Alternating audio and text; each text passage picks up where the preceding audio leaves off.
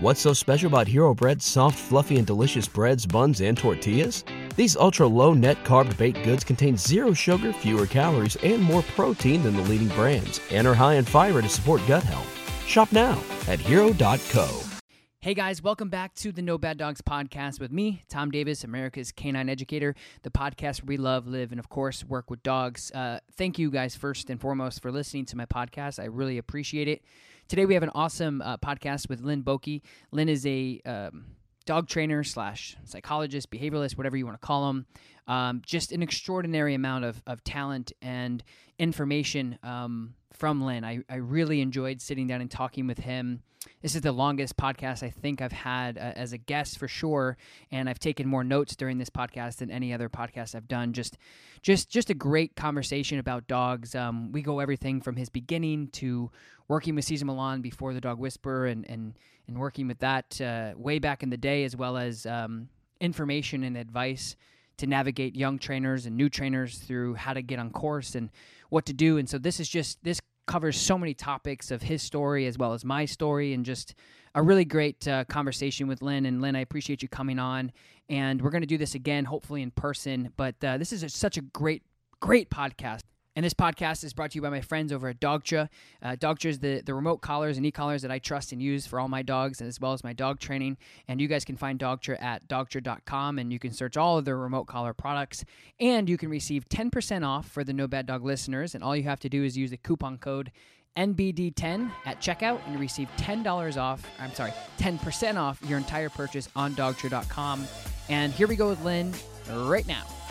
I teach trainers mainly now. I do in-home interventions as well. I travel. I changed my business all around after many years of doing the dog psychology in-home and rehabilitations. Plus, I'm old, so the old bones need to slow down. So mainly I consult. I'll move in with people for 5 days and change their whole. When you say move in, is that like, are you primarily, so you're traveling and you're consulting business owners, or are you consulting dog owners, or both? Both. Anything dog related, whether it's, because I kind of was at the very front end of pack walking. And so I do pack walkers, facilities. I like to go in and help people see the things that they can't see because they're in it. And then, of course, any dog trainer. I believe it or not, I introduced the shadow program to the dog world. I was the first shadow program, call it that. But so now I have the shadow program where I travel to you and shadow the student in their own environment around their consultations, their clients, their board and trains. So people could come to me. They used to come to me, and they will again. And they can see what I'm doing. But when I go there and I see what they're doing, it's a whole new angle on education. And so I do that. It's 5 days with Linn, basically. So whatever you are, you don't even have to have a dog, and I'll come in and change your world and show you what you're missing. But when I move into homes, I say that first because ideally it would be best if I move in. Sometimes I can't move in with people because there's just no way. Sometimes they can't deal with me for that much time. Sometimes I can't deal with them for that much time. Sure. But 5 days, imagine. So you move right into their house. If I can, if not, it's a hotel down the road. But you're taking off work and we're working. So I used to do, if I had a facility again, I'd still do it. 30 days is my rehabilitation program. Time minimum 30 days. So imagine putting 30 days into 5. So that's intense. But that's what's needed. It's literally my rule number 9, and everything in the world changes. Once rule number 9 is when something's new and different, everything becomes new and different until that thing becomes normal. And so when you come in and rock the world of the dog, the family, and you shake that little snow globe up. You gotta improvise, adapt, and overcome, to live your new life that you want. And there's so much change that happens for the dog, and so much joy in the owner when they can see the anything, that the things that they thought were impossible are possible. Mm-hmm. And I've dealt with mostly the dogs that are the worst. And so I wish I could get the people before they hire their first trainer, but I usually get them after they get their 6th and 5th year of having the dog issues. So intervention is what that is. But it doesn't matter, intervention or prevention. It's the same process. One's just easier than the other. Yeah. But yeah, so it doesn't matter who you are. Yeah. Okay, cool. So you're there to reformat, disconnect to reconnect, and really just reset their life with their either their dog training company or their dogs, but primarily dog trainers, right? Well, right now it's starting to become kind of even because I didn't open it up to dog owners for a while. This is a newish business for me, part of the business, traveling. It took me a couple of years to get my first travel gig. And so I've opened it up now to owners because I think they need that like in-depth thing. And the trainers, they need it too. They just don't want to believe it. So I'm not overwhelmed with a bunch of trainers because they're so used to the circuit of going to workshop, and I do workshops too, workshops and seminars. So eventually they will catch on that they need to have someone right there. I mean, it doesn't matter who you are, what level. Tyler Muto is such a great guy, an intelligent guy. If you're in the dog world, you know who Tyler Muto is. And he hired me for 5 days. And, the first day or so, I'm like, well, why am I even here? What the hell? This is so smooth. But one of the simplest things that I helped him with was the dog exchange from the daycare to the owner, and the dogs that would get into a tussle at the gate because the employee was in a hurry to get the dog up to the owner so that the owner could get out. All public or, service type stuff. We got to make the customer happy. And no matter how much Tyler had worked with them at the gate, this continued to happen. And so I just watched the pattern, which is rule number 8. The pattern you set becomes the pattern you get. How many rules do you have? 10. Okay. And you must not be following me right now. No, because I have the 10 rule. We're going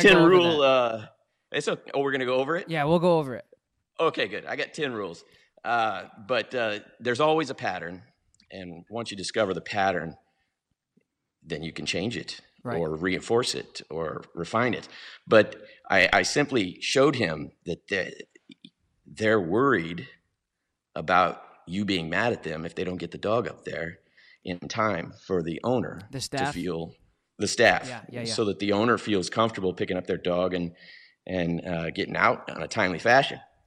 As soon as I pointed that out, I said, I started showing him some other things. You could just simply contact all your clients and let them know there's going to be an extra 5 minutes. We're just taking our time to ensure that your dog has, reinforced these rules that we're establishing. So please be patient with us.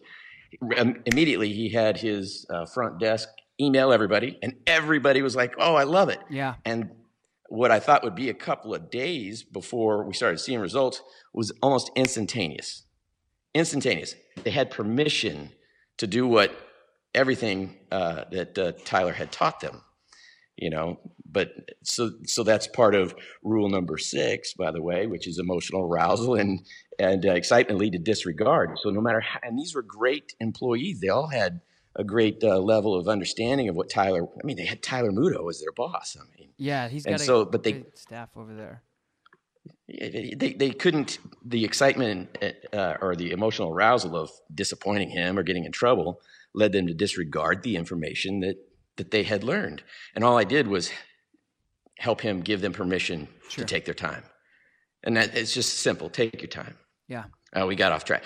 No. I don't know if you know much about me, but I have extreme ADHD. It's all good. So you'll have to keep me on track. No, I love it. It's all good. That's what I think the beauty of podcasting is about, is just, and that's why when you asked originally, Lynn, is like, what are we going to talk about? I really like to keep it open because I feel like if you have parameters and guidelines, it becomes scripted sometimes. And I don't like doing interviews on a podcast. I like having a conversation, so we can go all over. It's all good. Oh, good.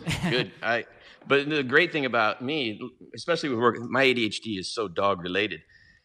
Especially when I'm working with somebody and showing something with the dog, I'm explaining, I'm going into detail, and the dogs start doing something else. I stop there and I go into detail on what's happening now, and then something else happens. I go into, but I always make my way around to finish all of them. Yeah. It's a little much for people at times, but I love the all over the map too. That's great. Man. So where are you right now? Did you say you were in Arizona? I'm in Arizona. I don't give my exact location anymore. I have some Arizona stalkers. So, yeah, that's all good. So Arizona's so it's probably pretty warm there right now, huh? Oh, it's beautiful. And you know what? I'm going to tell you this right now. I don't come from a really good family type of life, and I live in an area where it's all families, and I'm not talking about just regular family. This, for whatever reason, everybody's got a minimum of 3 kids. I'm the only house that has just me living in it. And I've been here for a couple of years, and I've seen all of the families out over the time. But with this COVID thing, I am overwhelmed with the families' interactions that are out there. I know you're not supposed to be outside, but out here, it's so much more wide open. And it's funny because you see these families keeping their distance from other families. What it looks like to me is like a set of a movie. Like I'm going to go around the corner and I'm going to see somebody on a PA system saying, okay, all right, family with 3 blonde head kids, go. You know, it looks so surreal. Yeah. But for me, it's wonderful at 52 to see. I never really had access. I mean, I have friends with families, and I love kids, but I've never had that much access to actual family love. You know, I mean, this last week I saw 3 different fathers, 3 different situations where a father was holding the bicycle for their son or daughter, and you could just see the kids' face. And you know they'd be at work normally. Yeah. And so what a wonderful time. I saw the silver-haired fox, you know, must have been an athlete in high school, college. And he was, you know, using great form with the baseball to his son. And that must have been rejuvenating for him. But I could see in that kid's face, like, I'm playing catch with my dad. And I just, I'm at this age, I'm just overwhelmed that there's actually, you know, family love like that out there. It's amazing. Yeah. I mean, I've been observing that too. With the COVID, I've like, wow, there's actually more dogs in my neighborhood than I realized, because I'm usually the only one out there walking my dogs, and to see all the other people out there walking their dogs, I think it's a silver lining. I think. And I hope that we're cutting in and out, so I hope I'm not cutting you off. Nope, you're good. You're good. All right. I'm seeing, you know, all this happening, and I just really hope, and, you know, I'm not religious, but I guess I would pray if I were, that people can retain what's happening right now. You know, I mean, I look for zero pity from people, but I'm an open book about my life, because that's the way I teach. And you don't really appreciate things until they're gone, right? Yeah. And since I've you know, not had that much in my life, this is right now, this time, honestly, is like a piece of cake for me. Yeah. Stay home, be away from everybody. Go without food that's easy peasy for me. But these other people I know have not had such, you know, restrictions or reduced freedoms and things like that. And I really hope that at the end of this, people start to appreciate more of what they have, appreciate each other more. I really hope so. Yeah. Because I lack trust in humans. But this right now, I'm telling you first, and anybody listening, I already said I hadn't seen so much love in my life in the last 2 weeks. And I'm trusting, I hope that everybody can appreciate life after this much better, because we're going to thrive after this. I mean, we're shedding. We're shedding. Yeah, I think so too. I agree with that. I've been thinking about that people are just taking a step back, and even myself included, I had to cancel so many trips, and I'm sitting there thinking, I can't believe I was going on that many trips this month. Like, am I crazy? And it just made me derail a little bit and take a step back. And I try to practice some sort of meditation and gratuity every day for me, just life in general. And it's extra now. There's a lot of extra things to be grateful for currently. But anyway, oh my God, yeah. So much. So okay. So right now you're COVID-19, once before and after this calms down, not currently, because right now nothing's really normal, but so your career right now is coaching people. Are you doing any type of private training right now with dogs? Or are you just doing the in-house stays and things? Well, ADHD and my other issues, I can't do a bunch of things at the same time. So I wanted to do this travel stuff when I was full steam with the School of Dog Psychology and my rehabilitation center, but I couldn't leave because everything was dependent on me. And so for whatever reason, I felt like I couldn't travel if I had that business. And so I moved to Arizona so that no one would know me here. I didn't develop a business here at all. I did it for a couple of reasons. One, because half the year is so hot, I feel guilty if I go in and tell people what they need to do with their dog because they can't even get the dog outside. So I won't do that. So that put me in a position so that I wouldn't develop a business. Because if I developed a business here, then I wouldn't travel. So I have to suffer and sacrifice, drop everything to begin something again. So I don't do anything but this travel. And of course, COVID really got me. So all my year canceled. I am dead in the water right now, dead in the water. And it's, and you see a smile on my face. Like I said, this is a time where I thrive. When everybody else is having the same problems, I can rise to help. And it's not going to be easy. The aftershocks once this is over. Yeah. Everything is still canceled for the year. And, I literally just started the business and I got to a point, this was going to be my year to step into comfort, and it all dropped off. And now I literally am like, you can see this is one of my buckets of coins. One of my tricks of the trade is to keep all change. And no matter if I give the cashier $1 or $2 and she says, "Do you have a penny?" No, I'll take the 99 cents every time. And I put it in a bucket. This saved my life more than one time. And so right now I can, You're good. I got coins, baby. I got coins. I know how to survive. Good, man. But it's all good. We're going to come out on the top. Yeah, I think so. All of us. Yeah, I think so too, man. I think it's, like you said, you put it in a good way. I think it's a shedding process. I think everybody's going to come out of this and just wake up and be a lot more grateful that they can go to the park and go to the store and go to the movies. And I think the movies. Oh my God. I know. I mean, it's been tough. I know. Can't do anything. Yeah, the movies is like one of those escapisms that is forever going to be a thing for, I think, everybody. You go into that theater and everything else just disappears. Everything.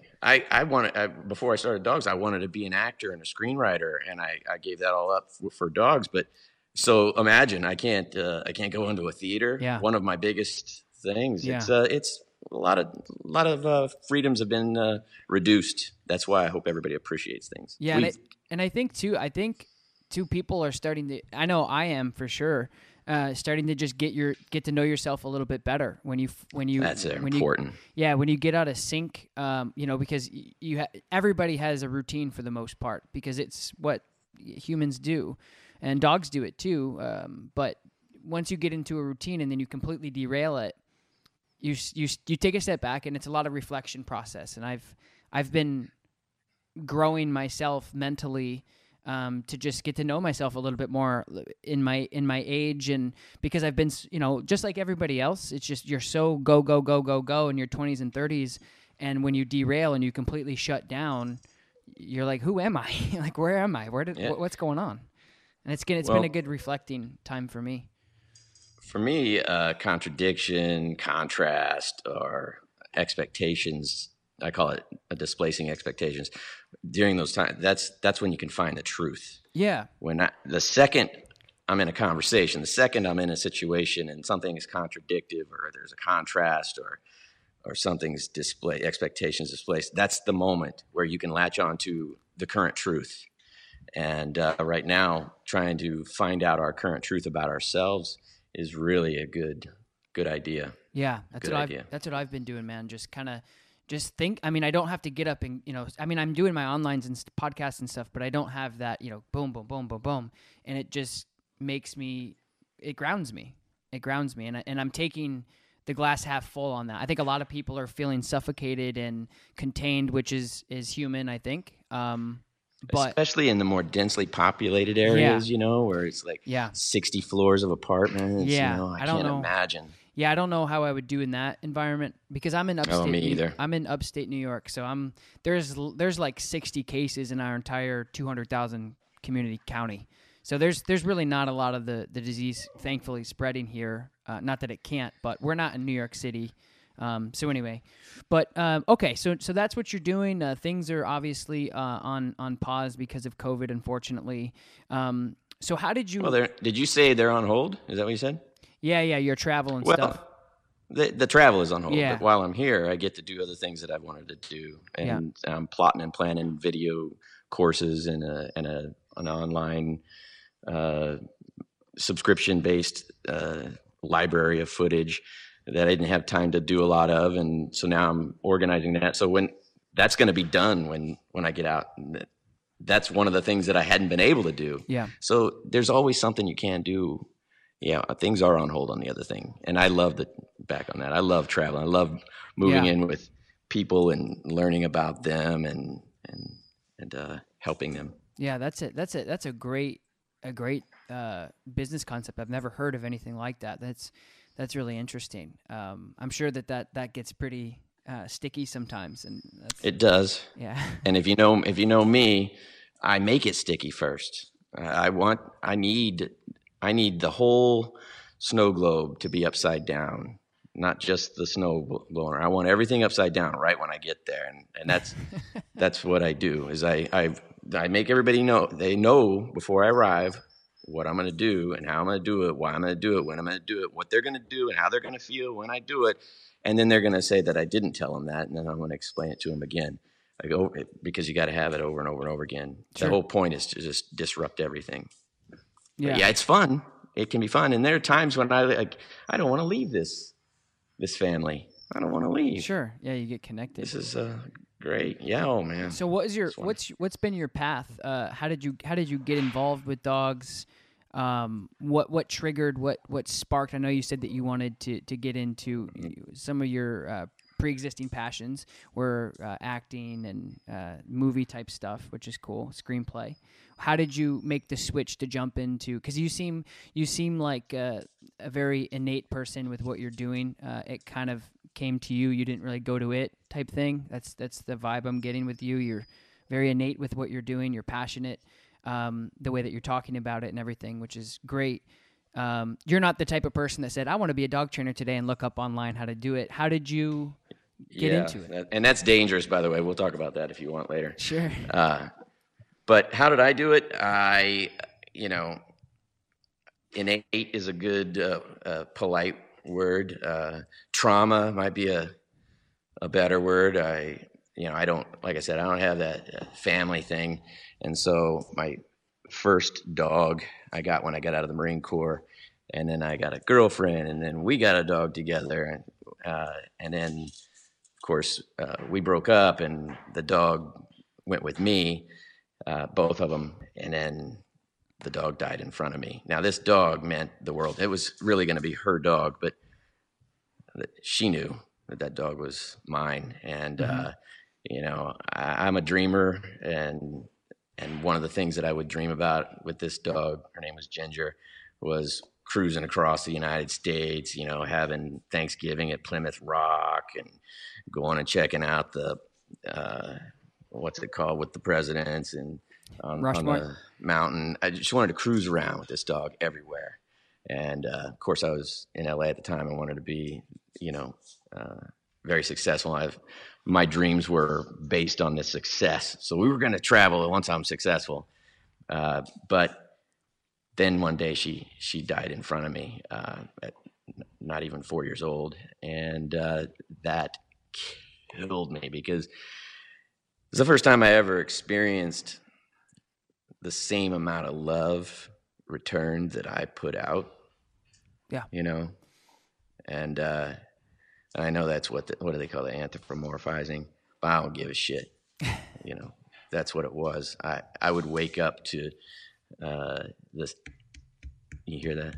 The tail. My eyes would slowly start opening, and I'd see her face. She's laying on the pillow, right, facing me. How long was she watching me sleep? You know, just time to wake up, Daddy. This is the best thing that ever happened to me, and she died right in front of me. And it changed everything. Yeah. In my life, everything. Yeah. At that moment. What ended up happening to her?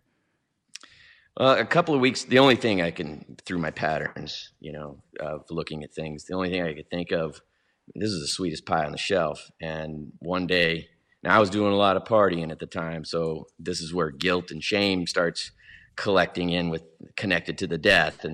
But I was cruising down Sunset with her one morning after, you know, a good 3-day, you know, bender, whatever you want to call it, candy flipping, whatever, you know. Sure.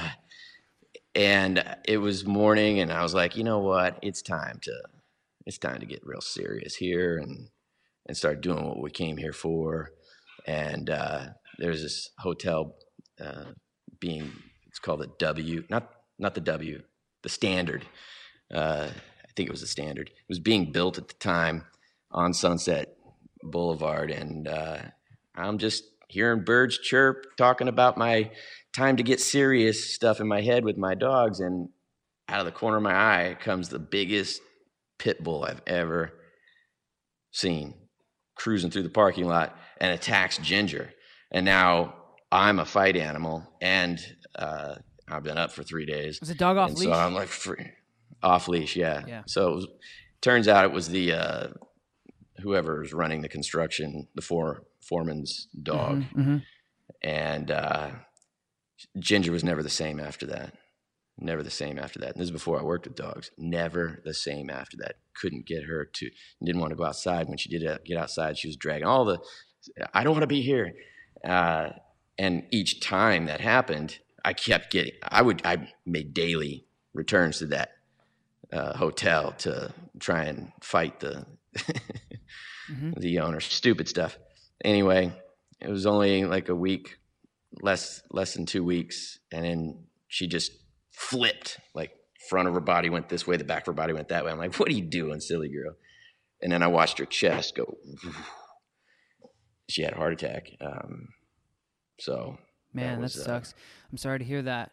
Yeah. That's pretty traumatic. Actually, I can relate to that a lot. Actually, I have a very, very, very similar story in how I started working with dogs. And my parents divorced at an early age. My mom worked full time. I had a brother and a sister, and the only thing I had at home was dogs. So I cooked and cleaned. I mean, I did it all. I was sufficient for my family at it was fifth, sixth grade, and anyway, when I finally was old enough to move out, I was kind of like kicked in and out of my house. I have a good relationship with both my parents now, but back then things were different. Humans change and evolve and mature. But I was kicked in and out of my house from the time I was 16 till I was 18, and I got a dog the moment I got my own apartment, and I got a Saint Bernard, and his name was Saint. And I purchased him. I saved all my money for like a year. I was cooking. I was a fry guy. I was just frying, French fries, mott sticks, shit like that. And I saved all my money. I spent $1,500 on this purebred Saint Bernard. I will never forget the moment I decided to get a Saint Bernard. I saw this person driving. I remember where I was, who I was with, everything. I remember exactly where I was. I saw this big old head sticking outside of a car, and I was like, holy crap, that's the most magnificent animal I've ever seen. So anyway, after that, I saved my money, moved out of my house, But before I moved, well, actually, let me rewind. Before I moved out, I got the dog, and then I was kicked out. So I moved because you can't. Right. It's like two of you living there now. My mom said I'm not going to have a dog that has to back out of a room to get out. I said, okay, fair enough. So I finally got this dog. You know, me and my relationship with my mom at the time was not that great. You know, fighting back and forth, trying to take care of my sister, so on and so forth, my younger sister. And I finally got the dog. I moved out, and I worked all the time to support that apartment that I'm in, and as well as feeding the puppy. Because he ate more than you. Right. So he turned about 6 months, and he was my everything. I mean, he was my whole world, literally. I mean, when you're what was I, 18? When you're 18 years old and you move out and you get your dog, and it's just you and him, and all I did was work and come home and hang out with him. And I've always had pictures, and I've always been a dog person. Always. We have pictures of me before I could walk, playing with dogs and stuff. And so it's always been a part of my life, especially when I was left at home when my parents split. And so I remember bringing him to my friend's house to show my friend's kids siblings, so his younger siblings. I said, hey, you guys got to come see my dog. And I remember I pulled in, and his name is Saint, and he came up next to me on my thing, he was too big. He was 6 month oldish Saint Bernard, so he was still big, but not a full Saint. So he couldn't sit up front, so I pushed him in the back. And I remember him trying to get up, like it was yesterday, much like you can probably remember your incident. And I pushed him. Slow motion. Yeah, man. And I pushed him back, right? And I remember just pushing him back. I'm like, get out of here. And then I went inside, and I said, hey, come see my new puppy. They're like, oh, okay, cool. And I come out, and I open the door, and he's on his back with his tongue hanging out of his mouth, and his gums were flipped up, and they were purple. And I'm like, and I immediately panicked. I'm like, holy shit. I'm like, oh my God. And I, just like anybody else, just pure. I mean, this was my everything. I mean, it was literally my whole life. It changed my whole life when I got the dog. And then when this happened, I picked him up, and I put him on the ground, and my friend's dad came out, and he's like, what is he doing? I was like, he's dead. And everyone's looking at me like, what? And the kid starts crying because they can see he's not bleeding, but he's blue. He's all blue. He's not breathing. I'm like, what do I do? What do I do? And long story short, man, it was tough. It was really tough. So I grabbed him. I threw him in the Jeep that I was in, and my buddy got shotgun. And I went about 100 to the emergency vet and brought him in. And, dude, it was... So anyway, so when you said that story... That's pretty much exactly how I got into dogs too. Is that moment forever changed me, and I made the decision after that because I felt guilty. I felt ashamed. I felt like it was my fault. The whole nine. And from that moment on, when I was 19, 20 years old, I'm like, I'm going to devote I don't know what it's going to be, but I'm going to devote everything I can to dogs. And then after that, at 20, I started my dog walking business. And so anyway, I can relate to that traumatic thing, man. It was, dude, but same thing. It just flipped the script, and everything. Yeah, and to some point, going back to the light at the end of the tunnel, and I think the silver lining with this, and I don't know about you, but for me, I was like, why did this happen? How could this happen? This was my everything. This was everything in my life. I don't understand how it was taken from me. I don't, it's whatever. And then slowly but surely over the years, I realized once I started getting into like this very serendipitous career of working with animals and getting goosebumps and getting excited and chills and just really helping people, I was like, you know what? Maybe that happened to move me into this direction. I don't know. But anyway, so very relatable to that. Well, if somebody's got some sort of plan to move me into this direction, well, fuck you, because that sucked. Sucked. I moved in it's complete. We just talked about everything going on with COVID and appreciating things until they're gone. And, I was out. I was out all the time. I was going to make my way into the movie business through the party scene, and I wasn't doing too bad. I was doing pretty good at the time. And, that was my fault. She died. I said, that's my fault. That sucks. And, that was the first massive depression level I hit. I moved. I was a party guy. I had roommates. I literally moved in one day 3 blocks away. I mean, I moved my fridge down, pushed it down the street, moved into a place that basically just blotted out the world, and I stopped answering my phone. I became a different person at that point. And one of the things that I want to help people through is grief, because if you're not understanding how it works and all the things that go along with that process, you could, and if you're alone, you go down really deep, really deep. And it's important to understand the processes of things so that you don't. Anyway. Yeah. That's important. Let's get off of this sad shit. So after that, so you're in LA. Your dog passed. So after that, after she died, and I was in my guilt-ridden thing. I mean, I had a job that things were happening to me that were strange. I was working for P.F. Chang's China Bistro. I worked for them for almost a decade. Opened up, but I'm basically doing the same thing I'm doing with dogs, but with P.F. Chang's, just cruising around, opening restaurants and teaching. And I never had to write anything down, and I really loved the stress of the busy nights. And you'd see me moving in slow motion while everybody else was blah. And I would have a table tell me, "Where's our food?" And I'm like, "Let me go check on that." And I didn't even ring it in. I had to start writing things. Things were changing. So I actually got fired from P.F. Chang's China Bistro, who I put a lot of effort into and helped them. But I was going through some hard stuff.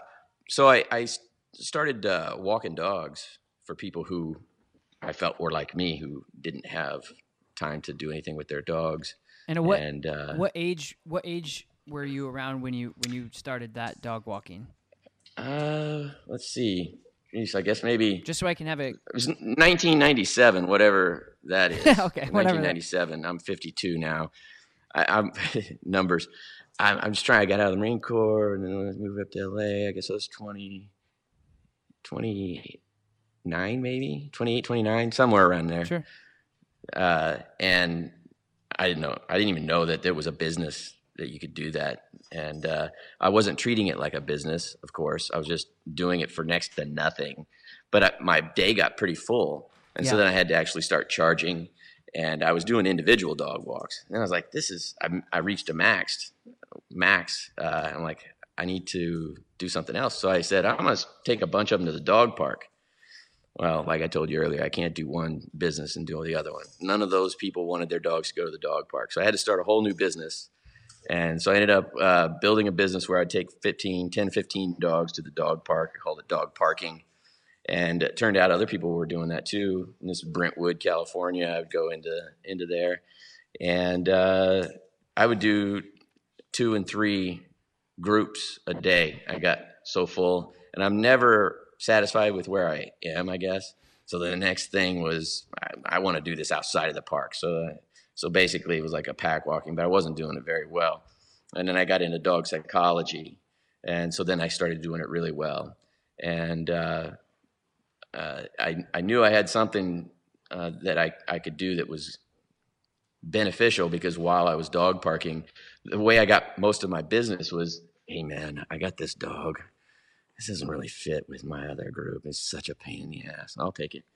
Hey, sure. I heard you took Steve's that Rottweiler. I'll take it. You want to know about it? Nah, I'll take it. I took everybody's misfit, and we had the most balanced group in there. And it turned out that whenever there would be fights, I was the one that broke them all up. And after a while, dog people were following me in my pack, and then dog walkers were having their pack and following me because they knew it would be safe. It was really weird. But then I moved on to dog psychology and started doing the consultations, rehabilitation, my pack. Okay, so you're in Brentwood and you're dog walking several packs, and other people are taking notice to the misfits of the packs that you're taking in. Oh, yeah. Cool. And so I started taking them out on trails. And this is where things got interesting, because, I had troublemakers. Now we're talking about maybe high school troublemakers, not hood troublemakers. I found out, and we can talk about it later, I found out there's a completely different type of aggression. Dog park aggression is not aggression, let me tell you. Because when I started working with that, holy shit. But it doesn't matter if you've got 15 high school dog park type aggressions at once, that it can still be a brawl. But I found out quickly. Sorry, go ahead. What do you mean by that? Like, you mean the dogs aren't really that serious about fighting, but they are malicious? They argue. Yeah, okay. They argue. And now there can be blood drawn and everything. And every now and then at a dog park, somebody brings in a dog that actually serious about it.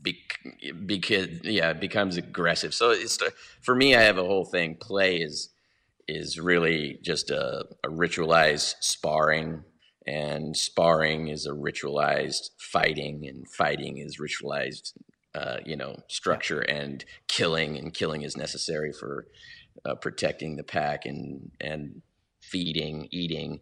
And so where does the play, if you got I never let more than 2 dogs play at the same time, because it always ends up being an issue. But if you've got just the 2 playing, and one is being playful and the other one's being competitive, that could be a problem. If one is competitive and the other one doesn't want to play at all, he could become combative, and that competitive comes straight up to combative immediately. And so, I always see people's dogs playing, and I'm like, that dog is not having fun. Yeah. Well, he's playing. No, he's running away and running back. Yes, but he's trying to get them to go away. That's not the same thing. 2 different levels of play. Mm-hmm. So anyway, same thing with 2 levels of fighting, or commitment and experience, and of course, genetics or drive and 100% things like that come into play. But when I did get into the full-on rehabilitation, where I actually had the aggressive, the serial cat killers and the professional flesh removers, and I had them all off leash walking on trail, that was impressive. Yeah. Well, thank you for that. But it was it's a razor's wire. When you got a dog come running at your pack who wants to play, but you've got an army, 300, the Spartans. Yeah. You got to be real careful. If your dogs aren't listening to you, they're going to listen to the one who can't handle the temptation and goes. Yeah. So it can be dangerous. Yeah. So I got off track. I apologize. No, that's okay, man. Don't apologize. It's all good. I love hearing these different nuances and avenues of different things. It's really refreshing to me. It's great. I appreciate it. Yeah. So we were just talking about the packs, and then so where was the next step for you with the dog walking business from the packs to? The next step was, and there was a period of time I tried to do some obedience training. And that's didn't work out for me, because it wasn't, I'll be over 12 weeks in a row, and I'll spend an hour with you, hour and a half, and show you what to do. Now, next week I come back, show me what you did last week. They had a little trouble. You help them up with that, and you give them the second week's work. You come back third week, show me what you did last week. Well, we didn't really have time, and I didn't remember what you said. And so how can you continue to teach if they haven't done the first 2 levels? And so it was happening again and again. And so I said, screw this. And so I started what I guess would be like the first, I was doing an outpatient board and train, basically. Mm-hmm. I'll come over Monday through Friday. I'll go work the dog. On Friday, you'll come out with me, and then I'll show you what I did, and you'll do it over the weekend. And then I'll do that for a little bit. And that made it better for me, because I was doing the work, they weren't. And that was that was just doing obedience, right? Yes, but it still didn't have the effect that I thought about. This was before. I guess online was kind of just starting. But I'm not technically inclined, so I tried to Google, behavior and all of that, and all it took me to was obedience. And I'm like, that's not working right now. That's not stopping this behavior, obedience, because that's what they call a sit, is a behavior. Or Yep. What you got going on over there? I'm moving. I just moved my station. They call a dolphin doing a flip behavior. Right. So it didn't really work out. It didn't pan out for me. So I started the dog psychology thing. And when you were talking about intuitive and whatever, that's where things for me started to happen quickly, because I was basically feral as a child. And my only affection as a kid came from cats. And my dad killed them as fast as I could bring them in, and I'd have 20 of them at a time. And neighborhood dogs, I developed, this is another shocker, maybe not believe it, but I introduced pressure and release to the dog world in like 2005, I think. But I was doing it with my clients, and I had started learning that when I was a kid, and I didn't even know it, because you'd see these dogs wrapped around their pole or their tree after school, and they're like 2 inches from the tree trying to get away. They don't understand opposition or reflex. I didn't understand. Every day I kept coming. I'm like, why? Are you stupid? Just go back around. And so I have martial arts and wrestling, and so I was developing this pressure and release. Now it got kind of out of hand and and it's I say that shadow program and that introducing the pressure and release, not with pride, more shame and regret and guilt, because everything that I'm upset about with the new trainers too fast, hey kitty, too soon, too fast. So what's his name? His name is Pip. He's a Pip. Yeah, I actually adopted him at one of my dog walking clients. The dog I was watching, similar, like very interesting how the similar kind of getting into the industry. I did all the dog walking to the dogs that didn't go to daycare because they were aggressive or whatever, or just didn't fit in daycare. And anyway, so the house that I got, my cat Pip that you just saw on the screen, for those of you who listen, my cat always tries to jump in my face when I'm talking, of course. Actually, so I was watching this dog, and I remember one night it was a English setter. Yes, thank you. And the setter was out. How did I know English setter? Wow, that's weird. Yeah, it was a setter. Yeah, and he just had extreme prey drive. I mean, a bird dog. I mean, just very prey driven, and just hated other animals other than his own pack. And I remember one night he was just standing there, just like almost on point, but sitting, like, hey, I did something. And I went out and he killed a cat, and he was all tigered, like tiger cat. And I was so pissed because I'm the type of person that, like, the other day I was leaf blowing and I sucked a worm out of its hole and I took it and I rehomed it over. I'm that person. Like I just I just love animals. You'll live better over here. Yeah, I can't. Like, even last night. Or you're out walking the dog and you see it's early morning, the sun's coming out, and you see those brave worms that tried to make it across the sidewalk, but then things started to dry out, Yeah, so I'm that guy. The moisture. I'm that guy. Even last night, my girlfriend saw like one of those little centipedes in our room, and because it's starting to get warm here, so things are starting to move, and she's freaking out, and she's like, so I just picked it up with a paper towel and brought it out all the way outside, and anyway, I'm that guy. So anyway, killed the cat, and then the next day, I'm walking around the corner. She was an exec for GE, so she was in like China or something. And I'm in her house watching her dogs, and I walk around the corner, and I see this little tiny fluff on the front porch. And so it sure enough, it is probably his dad that he killed. And so I took him in, and that's him. Oh, lucky cat. Yeah, so now he's a dog. He thinks he's a dog because he lives. I mean, he rules the whole roost, all of it. I mean, with all the 3 dogs, for sure. Hey, you guys see? Of course, now Cleo wants to go be social with everybody. Hey, you see that I'm online here, right? Thank you.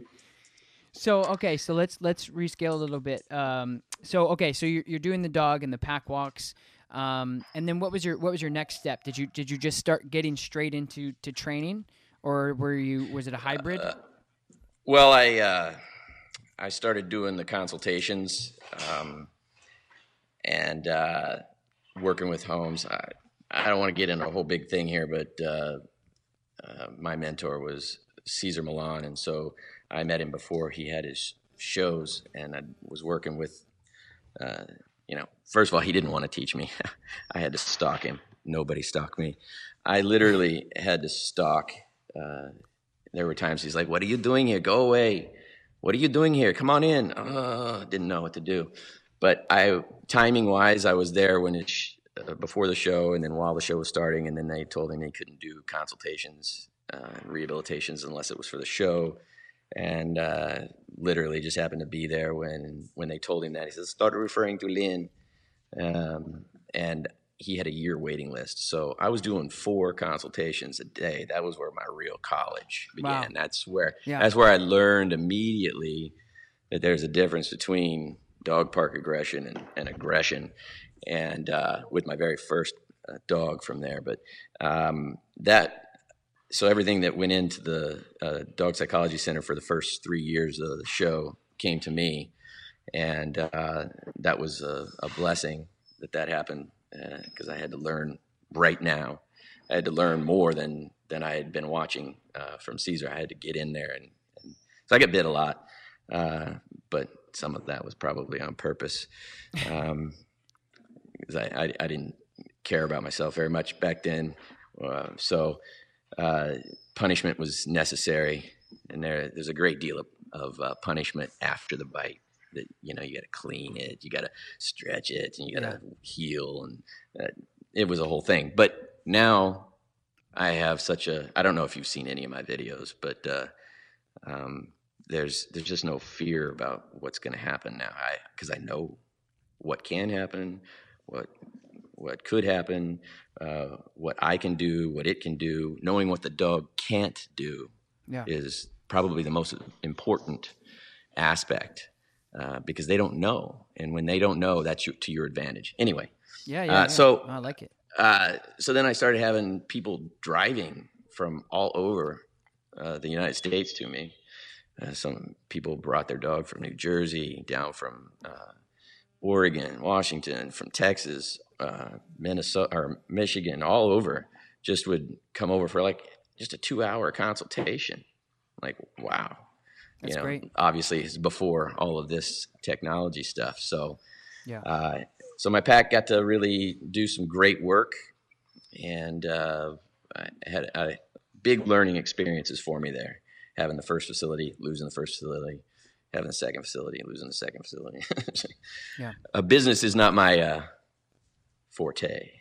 And it's usually, and that's the case for many people who are excellent. I think it's a contrast thing. I think if you're really, really good with animals, the likelihood of you wanting and digesting technology advancements is less likely because all of your eggs are hard. It's the same thing with artists. I tell people all the time that if you have a really, really good musician, if they're really good at something, they're probably going to lack. It's contrast. I think Absolutely. But if you're great at something, you can be great at something else. I think so. Because you've already mastered one thing. It's all about desire at that point. And I never had a desire for business that goes along with the self-punishment stuff too. So, and that's a deeper subject. The business end of it. I just there are people out there that are amazing at business, but they're not any good with dogs. But they are successful. And there are people who are amazing with dogs and not successful because they don't do it's trying to find that balance in between. And so I've taken the last couple of years to learn technology. My motto is learn, practice, master, begin again. I don't know if you know that. And so my first venture into technology was my podcast, just so I could learn how to get comfortable. And if you listen to that, you hear all this learning curve, this whole thing. By the end of that, I just bookended. I only did 14 episodes with that, and I learned it, practiced it, mastered it, then moved on to doing a podcast with somebody else Unfortunately, that didn't work out because of the distance and everything. But I loved that. Unfortunately, that podcast, the Canine Exchange, didn't continue. I loved it though, because it was more geared towards dog owners. Did you have a co-host, or did somebody help you produce Yeah. it? Okay. I had a co-host, and he did all of the technology stuff at that point. So while that was happening, I didn't have to focus on the technology for the podcast. I was focusing then, Begin Again, on how to edit videos. Because if you look, I only have like 9 videos up where I'm working with dogs. And so I had to learn the editing, because I don't want to just do what a lot of people are doing. There's too much out there, if you understand what I mean. Like, I do. If we just put all that's out there, but then took half of what they're putting out there and threw it away, it'd be better. It's just too much, and it's out of order. It's out, Yep. I want to put something. I want it to be so organized. That's why I'm eventually going to be looking for some sort of a angel investor, somebody who knows how to do all this stuff, because I want to organize the stuff. Like your stuff is great because you're doing the consultations. You're just doing basically what I did as a shadow program. You're just following, watching. But if I'm going to go and learn something specific, I got to dig through, and find it. And yours is better, way better than the ones that are damaging, that have a lot of followers, because you got to listen to them talk about themselves for an hour and a half, and then they get 5 minutes of this, and that wasn't even what I wanted. Thank you. So I want to put something in order. And by the way, I like the way you do yours a lot. Because you're not hiding, but you also have the ability to do the thing. It's the people who don't have the ability that are either hiding and cutting and removing, or they don't have the ability and they don't know they don't have the ability, and they're just putting it out there. And when you got 60,000 people looking at something that I believe is very dangerous to show somebody, and maybe not even appropriate for that dog, you get 60,000 people looking at that and taking their interpretation of that and doing their version of that. That's a lot of dogs. Yeah. That's a lot of aftershocks. Scary.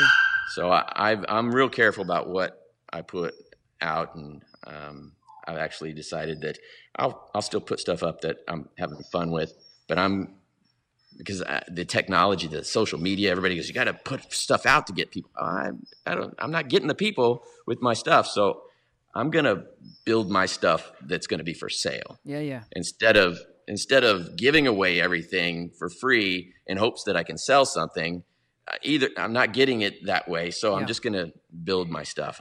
And I'm very patient in this regard now. That's good. I've already been out for a while. Yeah. Anyway, I don't know if good, I'm man. answering your question. No, there was no question. I love it, man. I appreciate you saying that a lot. Thank you very much.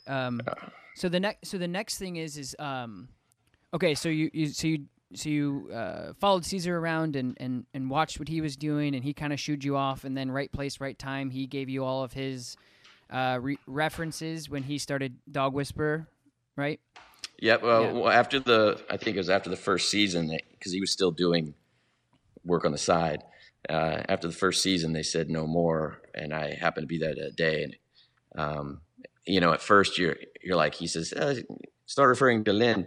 I'm like, this is cool. But after a while, I realized what it was like, I don't like these pants anymore. Do you want them? Because I'm going to get rid of them. If you want them, you can have them. I'll take them.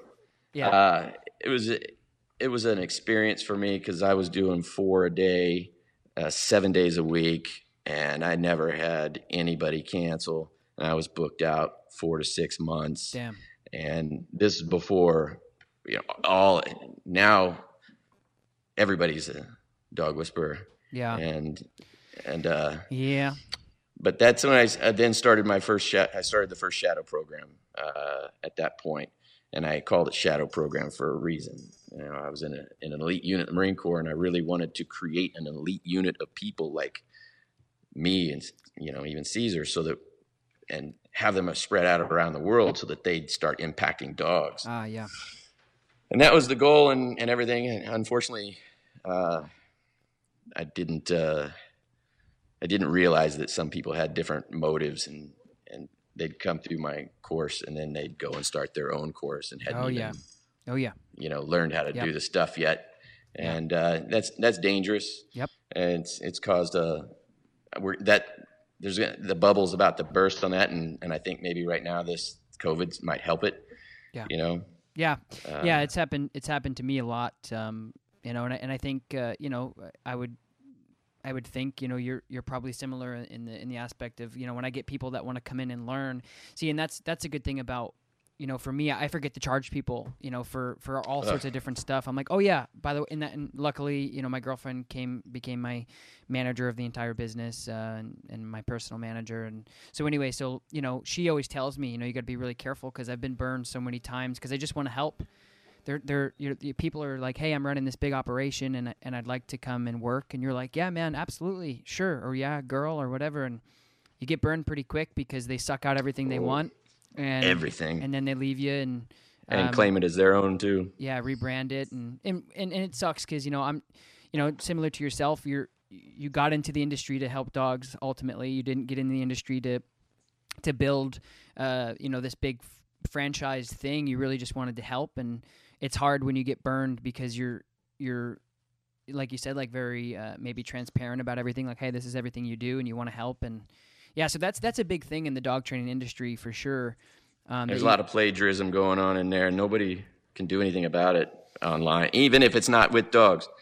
You see people put a quote up, and then you see the quote somewhere else done a different way. It's just there's no.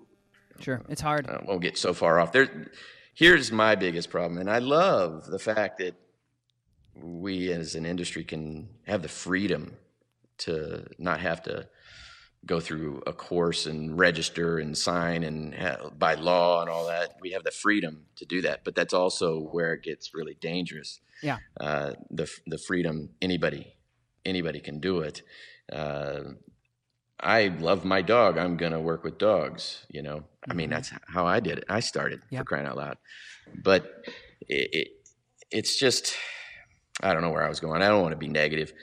I've learned to accept, and acceptance is a really critical thing, that the earlier you can learn acceptance, the better, because without acceptance, you're just suffering. So an early acceptance leads to an early end of suffering. So I just have learned to accept that people are going to do what they're going to do. I just have to be more careful. And I was free with a lot of my stuff. And I gave away a lot of stuff to rescues, and they just take advantage. And a lot of it's because they're suffering too. They're desperate, and so they take. So I learned who and what to work with and what not to work with, and mistakes. That's what I teach anyway. Is everything I teach is based off of my mistakes. Yeah, that's what life's about. I think is reformatting. Okay, that sucked. How can I learn from this so I don't do it again, or hopefully not do it again, and maybe teach somebody else not to do it again. Well, mistakes are very, very critical. I don't like the word failure because it's kind of final. Right. But errors, mistakes, setbacks. You know why you are able to have sushi, right? Why you're able to have rare steak and cook chicken properly and cook catfish, because somebody said, I'm going to try this catfish the way I ate that salmon. Oh my God, I got worms. This pork and this chicken, that's got to be cooked through somebody. And our ancestors, they did all the hard stuff for us, and so we should be thanking them a great deal. And I think that there's also advantages to people's mistakes too, not only learning what not to do, but what to do. Absolutely. I'm from Saratoga Springs area in upstate New York, and they're famous for creating the first potato chip. And long story short, this guy came in, I forget what year it was, but he said he wanted his potato extra crispy, and it came out not as crispy, and he sent it back, and the chef was so pissed off, he just cut it into little tiny pieces and fried it and gave it to him at a crisp, and he loved them, and now we have potato chips. And you see that disrespect to the chef turned out to be something. Exactly. It's wild how things happen. Yeah. So sometimes it works to your advantage, where good things come out. Well, of if that. you're looking for it to work to your advantage, I do things. people tell me I shouldn't do. First of all, you tell me I can't do something, I'm going to do it. Yeah, I'm the same People way. tell me that, I mean, I'll find a way. But people tell me that's not going to work. It's not a resistance that I'm going to make it work. It's on the spectrum. I can't stop.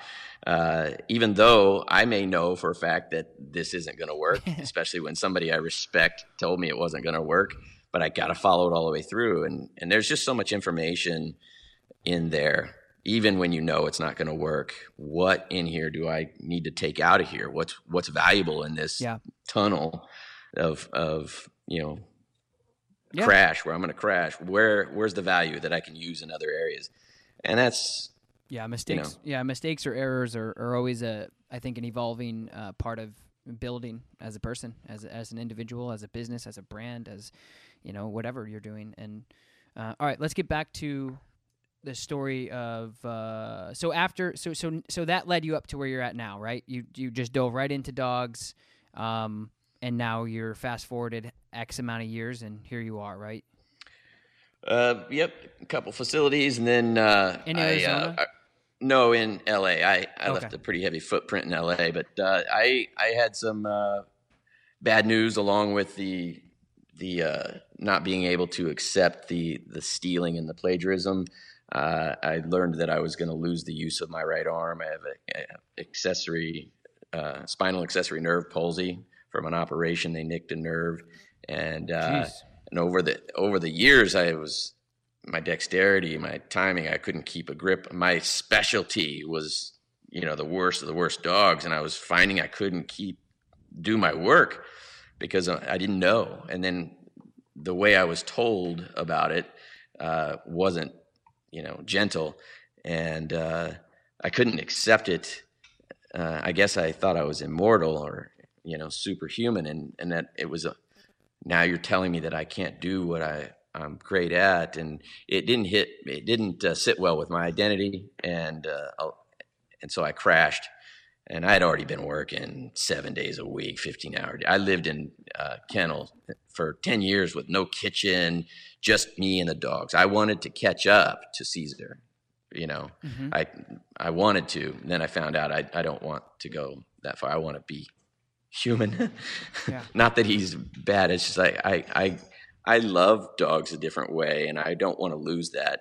But I went far enough down that now I can flip a switch. But when that was happening to me, I just started letting everything go, and I just pushed delete on everything in the computer and the answering machine. I pushed delete, and I had a 20-year really well-known business, and I was teaching people around the world dogs. I just started pushing delete until nobody called anymore, and that's why I moved to Arizona. When was that? How many years ago? I moved out here, I guess, in 2016. Okay, I think 2016. I moved here because when I pushed delete on everything, I was living off my savings for some time, and was running out. It's not cheap to live in California, so moving here is half the cost. So I thought, I'll just move out here. Then I started to come out of the hole a little bit, and did a seminar tour, but it was a very angry tour. But it was meant to be. I was utilizing my anger and frustration and put it into a scripted, not a script, but a format to rage on to people and show them that you have to do this. It's your responsibility. You have to do it. And then after that, then I got to a point now I started to travel, and now I'm very happy. I have setbacks like anybody else that has these issues. But I've learned how to get out of them. I've learned to recognize them on their way. I've learned to I've got multiple plans in place. Pips. See what I did there with your cat, Pip? I was going to say, what do you plan? I got multiple plans in place for every level of drop in the when I start to drop. I know the signs, and so I can give myself something to do to get out quicker. And so that's one of the things. The 10 rules is going to be helpful for people. And so now that the COVID hit, I was going to be internationally known. My first overseas workshop was going to happen in Monaco, where James Bond, gambles, and so that got canceled. But we're going to try and reschedule it, of course, so I can still be international. And now I just have the free time to start doing this, framing up the things for the online courses that I want to do. And are these going to be? I even want to. I'm sorry. No, go ahead. I even want to. I'm sure people will see this and run with it as well. It's okay. I'm sure maybe people are doing it, but I'd like to get like 10 people. I don't know if we can even have them all at the same time, but I'd like to digitally mentor 10 people at a time and take them through like a 6 to 8 week course or 3 months by giving them homework, giving them a task, all the stuff that I believe that dog trainers are missing today, that they need, the stuff that you and I developed naturally through our mistakes, timing, range control, distance, intensity levels, angle. Dude, I just saw that and it freaked me out. There's a thing that fell behind you. Oh, that fell behind. I thought that was in your. No. I saw it happening. I was like, oh, shit. Cleo is like saying, you are not paying attention to me. What is up with you? So, this old lady is hardly ever moving around. I'll get that later, unless you liked looking at it. No, I just was watching you talk, and all of a sudden I see this thing behind you go, woo. I thought it was on your end No. because I got the headphones on. But there's that's an awareness. Awareness is critical. It's not something you can buy and put on a shirt. Awareness is developed, and awareness is so necessary. I want to the dexterity, the things that are put into people's reflexes now with the way pressure and release, how I've got it in quotes, is out there. That's in people's DNA. And it's going to be difficult to change that in people. So I wouldn't mind doing something like this where I give them homework, video homework. They send it to me. I show it over the course. If I could do 10 people at a time, I don't know if that's possible. I would love to be able to do that. If I have to do them 10 individually, that's cool too. But I think you can through through Zoom or something. You can have multiple people on the screen at once and kind of just talk like a classroom. I know they do something like that in colleges. Yeah. They have to do something. Yeah. I've been saying for years, even before YouTube, we've got these football, baseball, triathletes, and boxing, and now MMA. All these high-level sports have been able to improve themselves through video. Hey, your left hand slaps the top of the water, your right hand cuts the water where it's supposed to be. So they learn, like Lance Armstrong learned that he could shave 3 seconds off of every mile by keeping his elbows tight into his body. 3 seconds doesn't sound like that much, but there's a lot of miles in the Tour de France. And he didn't say, oh, I'll just keep them there, because his muscle memory was keep it out here. So he had to be consistently and constantly reminded, and then constantly remind himself to keep it in here. And so those are the things that I want to help people change within themselves. And my School of Dog Psychology back in the day, they were required to say, I've got thousands of hours of student footage. And this was before technologies were matching. So they had to send me a CD or DVD. And so they could record it on the thing, and you could buy a DVD recorder, but the little thing to record onto a DVD, but the cameras weren't up to speed with the recorders. So it was hard, and they did it. And so by doing this, I think I can really help people see. Yeah. It's the same thing to me going to you at your facility and watch and showing you what you're doing. But you get to see it again and again and again, because I'll zoom that shit in, I'll slow motion it, I'll show you I had a student come from Jersey after he'd gone through my program, and he brought a 7-minute video, and 3 hours later, we'd made it through about 4 minutes. And there's just so much going on that that you can't see with the naked eye. But that's why awareness can't be put on a shirt or a hat or sold. You have to have awareness. You have to develop that. Yeah, it's a skill set. I heard that it is. I heard that on a podcast a couple of days ago. Where they were saying that sometimes people aren't born with certain things unless you're a 7 foot tall basketball player that you're born with that. But a lot of things that they're taught over experience, and some people do have the innate primalistic instincts to capitalize on that because they have it a little bit more than others. And so that's I think that's a good point. Okay, so I want to ask you a couple other questions I'd be interested to hear your feedback on. I get a lot of questions. Is this going to end up being part 1 and part 2? Are we going long? You tell me. I just want to. I know that we're going on a hour and change. I want to ask you probably one more question, and then we can probably. You can ask me as much as you want. If you got things to do. No, it's good. We can end it, but I have nothing to do. Okay. Yeah, I just have an online in a little bit, but I want to go through some other stuff. But I can definitely see us doing this again. Maybe doing this in person would be cool too. I really enjoy and appreciate, and I'm grateful to be able to get your feedback from all the years of experience, because somebody like yourself who has been doing this for as long as you have and living in kennels, and you can't, like you said, you can't teach, you can't buy any of that, you can't teach any of that. You just have to put in the work. It's just hard work that a lot of people aren't willing to do. And then in the dog industry, this was my question. I get a lot of questions, direct messages, emails, so on and so forth. One of my biggest questions is, and I want you to put your spin on it, because I'm sure it's going to be great. People who are wanting to get into the dog world, wanting to get into the dog industry, and they want to train. My answer to them is usually to just tell them that dog training is a very, very, very big, wide open thing. It's a very big platform, and I tell people that, especially when, like you said earlier in the beginning of.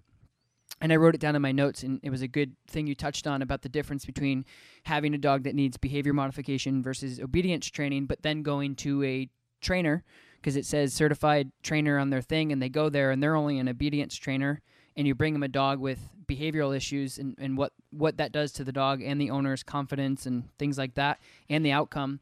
But what would be your advice to people on wanting to get into the field? Because mine is usually find what your niche is, find what do you want to do, behavior, obedience, dock diving, trick training. There's so many different flavors. So many. So what would be your advice to people that want to get into the dog world?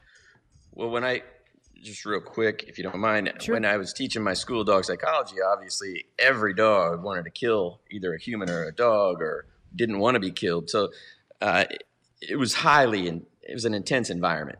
And so my students saw it was like an emergency room education. And I would get from my students, I don't want to work with aggressive dogs. I'm like, right. You don't have to. You could say, I only want to be a dog walker for spotted dogs. And that's it. And you could get that. It might take you a year, but guess what? Everybody in the world's looking at you because you have 15 spotted dogs following you. Yeah. You have to find what it is that you want to do and commit to that and move forward in that. There's so many areas of the dog world. You do not have to work with aggression. Right. And I highly recommend finding out what it is that you want first, not what you don't want. Yeah. But it's the best thing for my students was that they got the war zone education, and the ones that got it right and that didn't want to work with the aggression, they moved on properly. They had this high level understanding of this, makes what they want to do even a higher skill. I had one student came to me. He was a air traffic controller, supposed to be the calmest people in the world. I loved the idea that he wanted to work with dogs. He came in, and what he specializes in now is teaching dogs to smell bed bugs. Yeah. That's it's still dog psychology, Sure. but it's a different area. He got tired of being bitten. He wasn't meant for that. So and it's dog training too. It's still it is dog training as well. You have to Yeah. reinforce all of the things. So one of the things I'm starting to do now is use food, just because learn, practice, master, begin again. I got nothing else to do, and I had to take in a rescue puppy to rehabilitate for some pennies to eat as well. And so she's fun. She's teaching me some new stuff. What I suggest anybody getting into the dog world doing is first learning what all is involved before you go and start a business. So many people are starting a business, and it's kind of a recession-proof. We don't know if it's a COVID-proof business, but it's pretty much been a recession-proof type of business, dogs.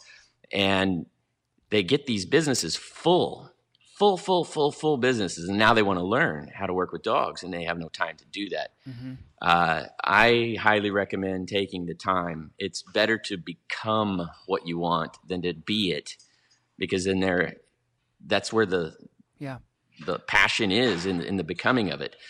And then learn every single thing you possibly can about that, even the bad stuff.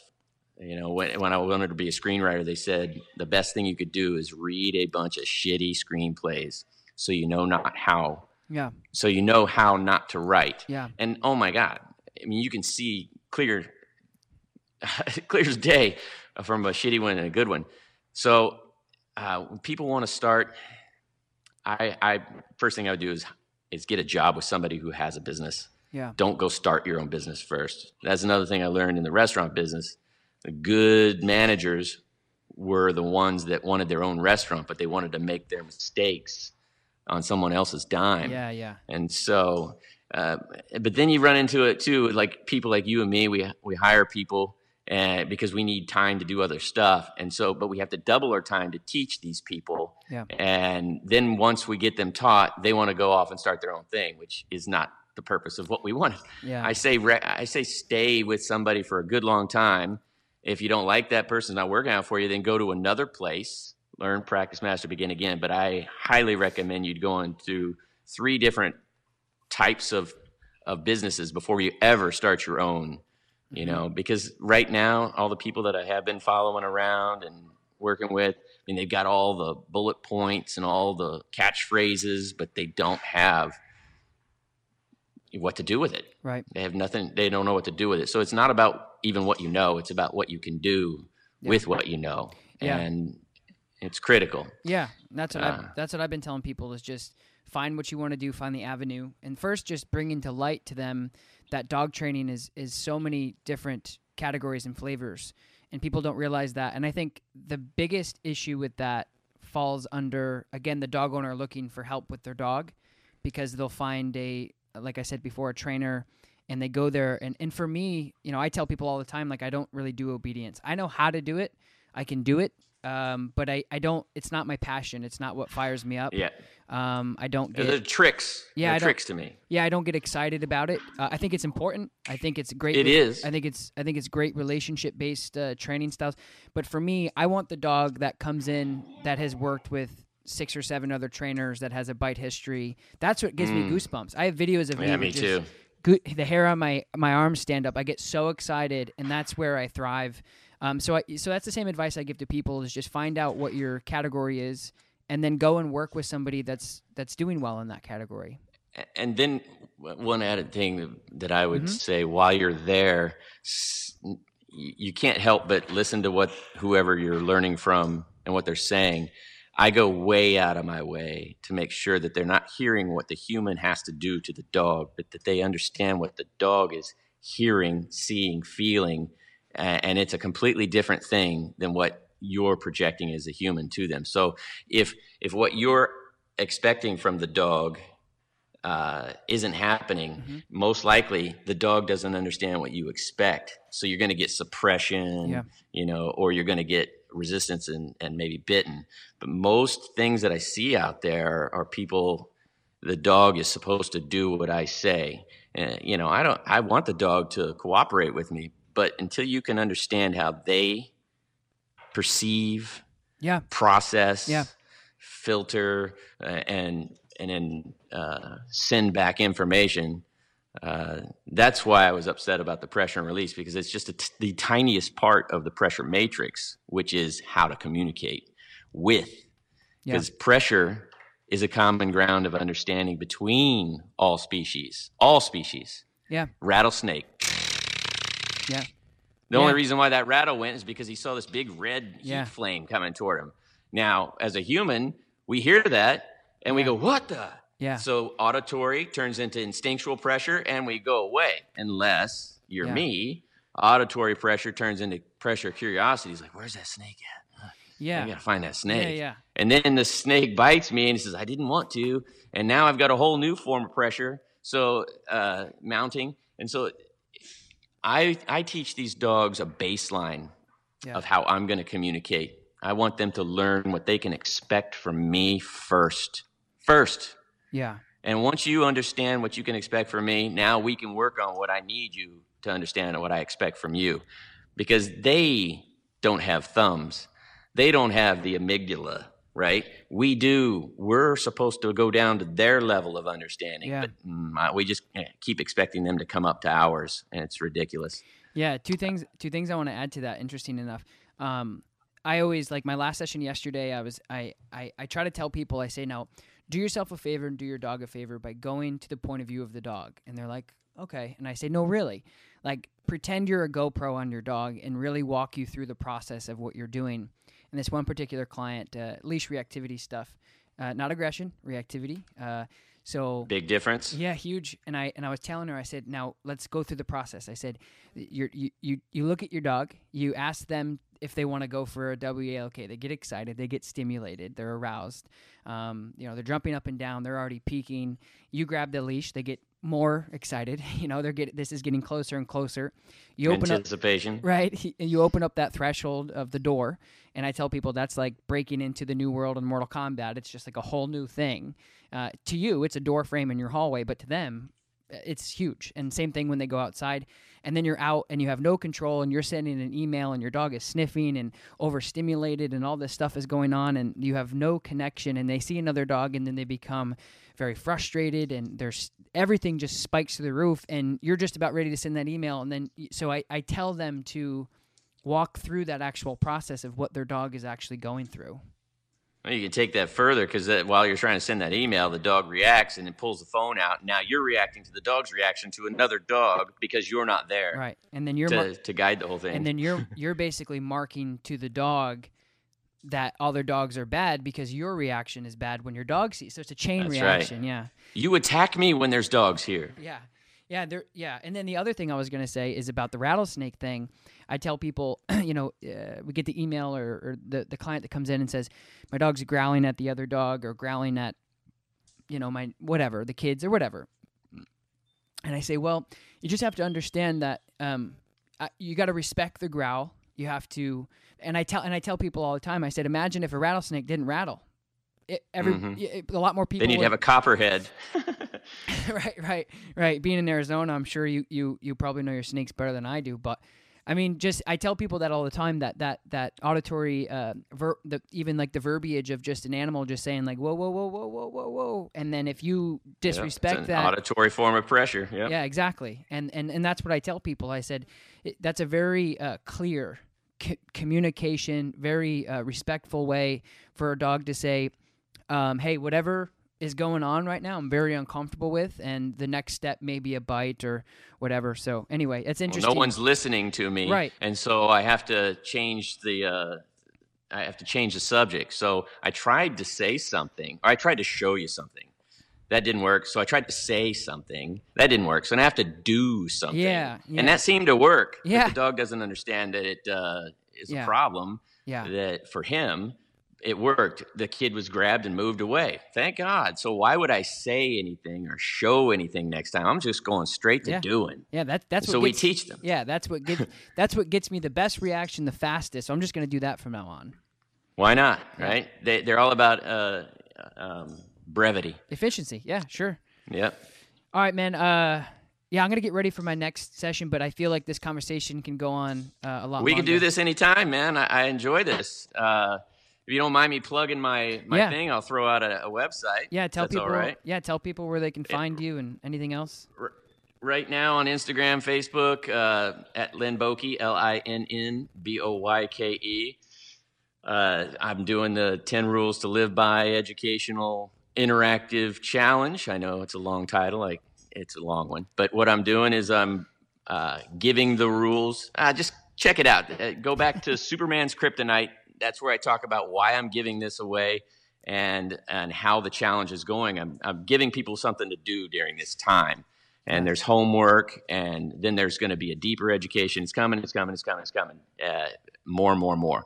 So you can also reach out if you're curious about the online work, the video education, and the site at Contact First List. Interruption from Trixie. Contact First List at gmail.com, and get on that list. Check me out. This is fun for me right now. I don't normally get into the social media much, but I'm actually enjoying this time right now. And I'm actually shocked at how many people are involved. I mean, I'm specific. I don't want anything in the feed because I don't want it to influence other people's answers. So I have them sending me an email, and they're sending me emails rather than just doing it right there. It's cool. Great. I'm having a good time. That's awesome. And then, check it out if you guys are interested. Yeah. School of Dog Psychology. Also, if you want to email me specifically, schooloфdogpsychology@gmail.com. Awesome. I'll link all that stuff in the description too for people listening. Yeah, technology. Yeah. I'll link it in so they can write it down. And Linn, I appreciate you coming on, man. You're a fantastic teacher. You can tell that right away. You're a great teacher, and I'm sure you would be good at teaching anything because of your teaching abilities. And I appreciate you hopping on. And we can do this again. I hope to meet you in person someday and do some work together. That would be awesome.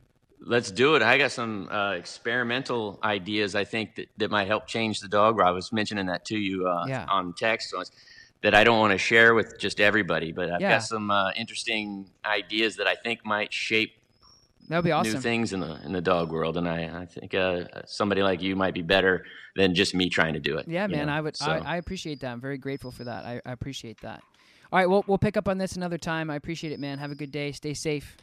You too. Have a great day and enjoy whatever it is.